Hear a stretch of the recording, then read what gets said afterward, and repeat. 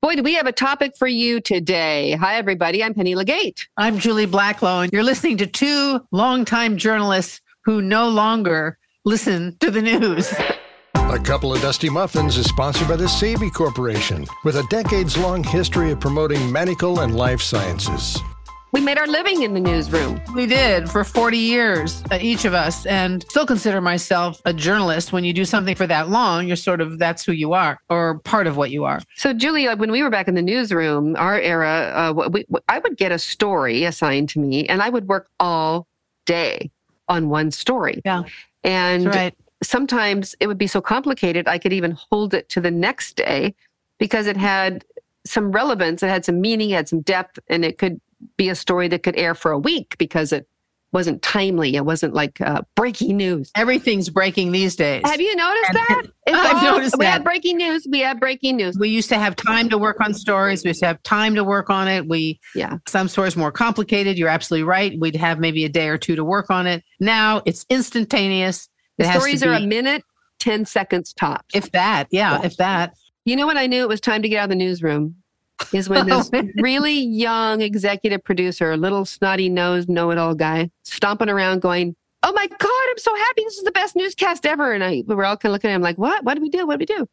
What was so great about it? You know, did we beat the competition? Did we get the interview bit nobody else had? No, it was like we had the largest story count in our half-hour news than we have ever had before. Oh, God. Oh, God. It was all about the number of stories you could cram in. I know. Instead of really tell a story like it's supposed to be told. Yeah, the death of good journalism. But it's so overwhelmingly dark these days. Let's acknowledge that. No one could disagree with that. No. It's at times really unbearable. And so you and I have talked about this, and we've both made the decision. We no longer watch the news. No national news. I don't watch local news, I'm sad to say, because I think that's largely driven by technology, fires and whatnot, and easy to cover stuff. But that's another topic. But on the national scene and the international scene, I've made a deliberate choice to not turn it on. I look at the headlines in the morning online. Yes, that's what I do too. I have to know what's going on. I don't want to just be an ostrich with my head in the sand. And we'll talk further about why it's important to know what's going on. But it's so much of the same horrifying stories, really graphic video, beware to what, if you see this is really graphic. And it's like, okay, then, a lot of people then run to the TV, and that's just sort of the macabre curiosity that humanity has in general. Me, I can't watch people being shot, children hurt, animals abused, any kind of bombing, killing, terrible destruction of people's lives and homes. I just can't anymore. And I think maybe, Julie, as we get to this age, I'm 68 and you're 77. Oh, God, not quite. Don't age me any faster than I already am. Oh, sorry. That's okay. You're 79. No. I'm 76 and a half. Oh, remember when we were little, okay. We used to say I'm 5 and a half, I'm 6 and a half. You couldn't wait to get to the next age. Yes. Now, that's right. now I'm 75 and 3/4. I mean, really, no. Okay. It's all right. No, I'm 76. All right. So sorry, I aged. It's okay. You. Sorry. Forgive me, it's darling. all right. So back to the topic at hand. Yeah. So I used to watch the news all the time. I used to watch the local news. And I, as you said, I find the local news, even when I was doing local news, mostly irrelevant. The stories that we were covering were irrelevant. Yeah. And as you said, what we call ambulance chasing, which is easy stories to turn because you've got a shooting or a fire or a hostage situation or a big car crash. I mean, it's like this run and get the pictures. My respect for local news went down the drain a long time ago. I know. And it's sad because I have to say, there are some good investigative units in local news, not just here in the Seattle area, but around the country too. But it's few and far between. And it's largely irrelevant and not really covering issues that are so important. Yeah, that really matter to people. It really matters in people's lives. Right. So that said, yes, I think we have a moral obligation to at least know what's going on. without watching all the carnage firsthand. Right. Gory details. I still deal with the trauma of some of the stuff I saw firsthand in my journalism career. But I've decided I look at the headlines. I know what's the basics of what's going on. Wait for the killing to stop. Unfortunately, every war that's ever been waged eventually ends, of course, with incredible carnage and loss in its wake. I believe years ago when Cairo was first sold, the new owners tried to do a year of good news, uplifting news, and nobody watched it. Yes. Really?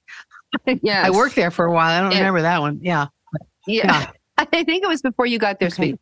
But anyway, I wasn't there yet either. I might be wrong with the station that tried it, but they tried it like positive news, meaningful news.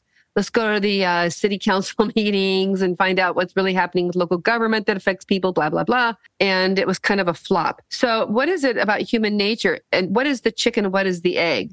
Does the news drive us to want more and more violence and macabre stories and destruction? And we're drawn to it like flies because we can't help ourselves because that's how they've kept feeding us? Or is it us that didn't watch any good news and created what the news gives us? I mean, what do you think about which way it is? Well, the metaphor, the analogy, I think to begin to address your question is watching a train wreck or a car wreck. How many people can drive by flashing lights and police cars and not look? I think there is an innate curiosity to the macabre. I don't think most of us seek it out.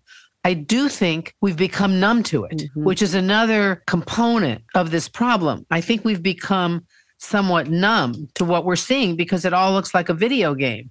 When I was watching some of the initial violence from the current Israeli-Hamas war, it's brought to you in your television set. It's the most dramatic war footage we've seen since Vietnam, which was the first war actually brought into living rooms all across America, if not the world, which eventually led to our generation, Penny's demonstration to try to end that war. Mm-hmm.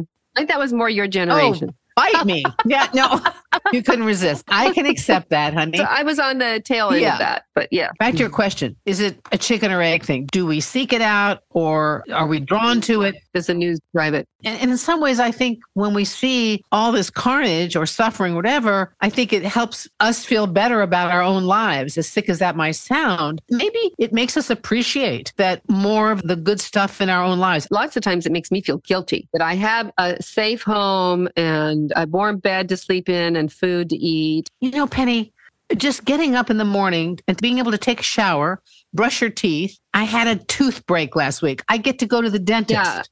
Yeah. What are they doing in Ukraine and in Israel and Palestine and Gaza? What are they doing? Yeah. It makes me feel guilty. Yeah, that's right. So it's interesting when we were talking about all the news that we can't hold. And now, I do pick my news sources very, very carefully. The BBC, NPR are two that I trust. PBS NewsHour I like with Judy Woodruff, which she's not there anymore, but I love the calm nature of it, the little more expanded coverage of information. And so I thought, I knew we were going to talk about this, I thought, well, what about, we do see a couple of times on the network news, the little kicker we used to call them, the last story of the newscast, it kind of is upbeat. And I think Steve Hartman is one of the reporters on CBS who does really great little stories that make you feel good. But I went on to this Good News Network as kind of an experiment to see how interested I could be in the good news. And so I started to thumb through it. And after reading about a young African-American boy who invented a way to help prevent skin cancer in Africa and this reintroduction of wildcats in Scotland,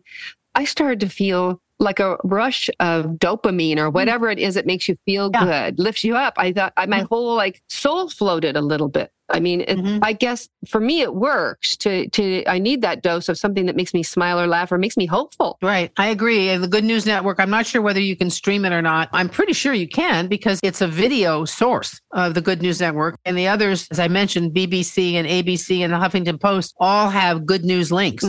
So I imagine everything is video these days.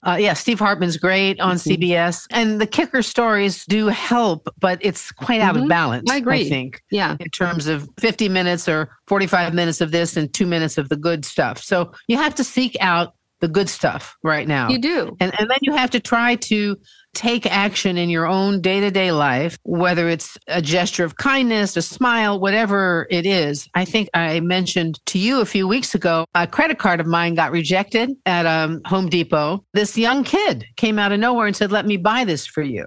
Now, I had a hard time accepting. I was stunned. Because I've heard about paying it forward and people do all this nice stuff. So was it like a sponge or was it like a big lawnmower or something? No, it was like a pot, a huge pot for outdoor flower pot.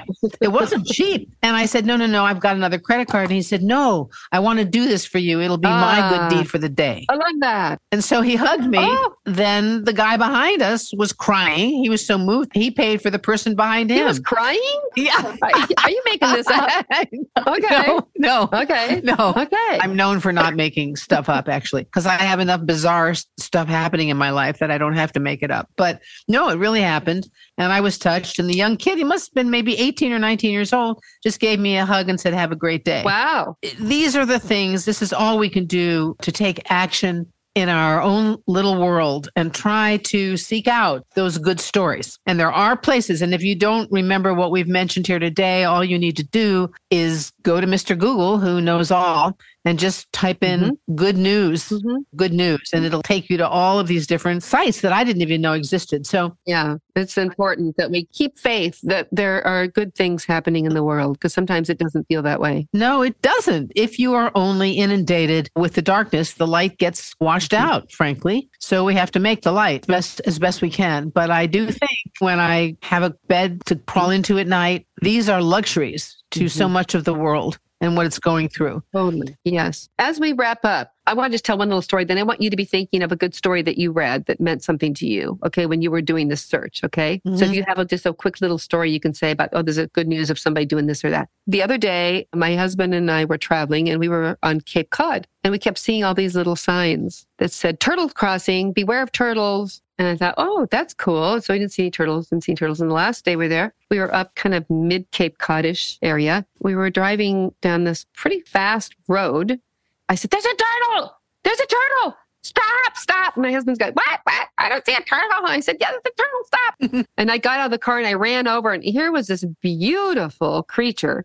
I went online and looked up what it is. It's called an eastern box turtle. Maybe I'll put a picture of him on our Facebook or something so everybody can see. I got a picture of him. And, not very big turtle, about, 6 inches. He's just sitting there in the middle of the road waiting to be squished. And I picked him up. His little head ducked in because he was quite frightened, set him well off the side of the road down in some nice deep brush. And why do I tell that story? Because that's just like a little good news story. That's just like a little thing that allowed me to be able to do something really nice. And those are the kinds of little stories. It's like, I saved a turtle today. I mean, is that ridiculous or is that a stupid story? Well, it's ridiculous and it's important. No, it's important. I used to hate spiders and I can't kill them anymore. Of course, I made my partner come get the spider and put it in a glass and take it outside. And you know what? I just learned that house spiders don't do well outside. Apparently they want to come in. It's warm. I probably killed it anyway. What if every segment of the news, somebody said like, hi, I'm Penny and I saved a turtle of the day from the road on Cape Cod. Well, you'd be laughed out of the newsroom. That's 5 seconds. 5 seconds. Or another person says, hey, look, I didn't kill a spider that was in my house today. Okay. I know. I know I'm sounding like a total idiot here probably, but I just think those little stories, if just a little, what if you had like 5 little teeny tiny one-liners like that? Let's go start our own news channel. They should let us back in the news. We need to get back into the news business. Yeah, we do. Yes, we do well there, wouldn't we? Thank you all for listening. If you've followed us this far and just search for the good stuff. It is out there. It's like Fred Rogers' mother said to him when he was so disturbed about something in the world going on. She said, just look for the helpers and they are always there. Amen. Bye, sister. A Couple of Dusty Muffins is grateful to the Sabi Corporation, which sponsors us and allows us to keep on talking about interesting things with very interesting people. Let's assume that you love the Dusty Muffins. Well, why don't you tell a friend? Just pass it on. Besides, it'd be kind of fun to watch their face as you say, hey, have you listened to A Couple of Dusty Muffins? Thanks for listening. I'm Production Director Clem Daniels.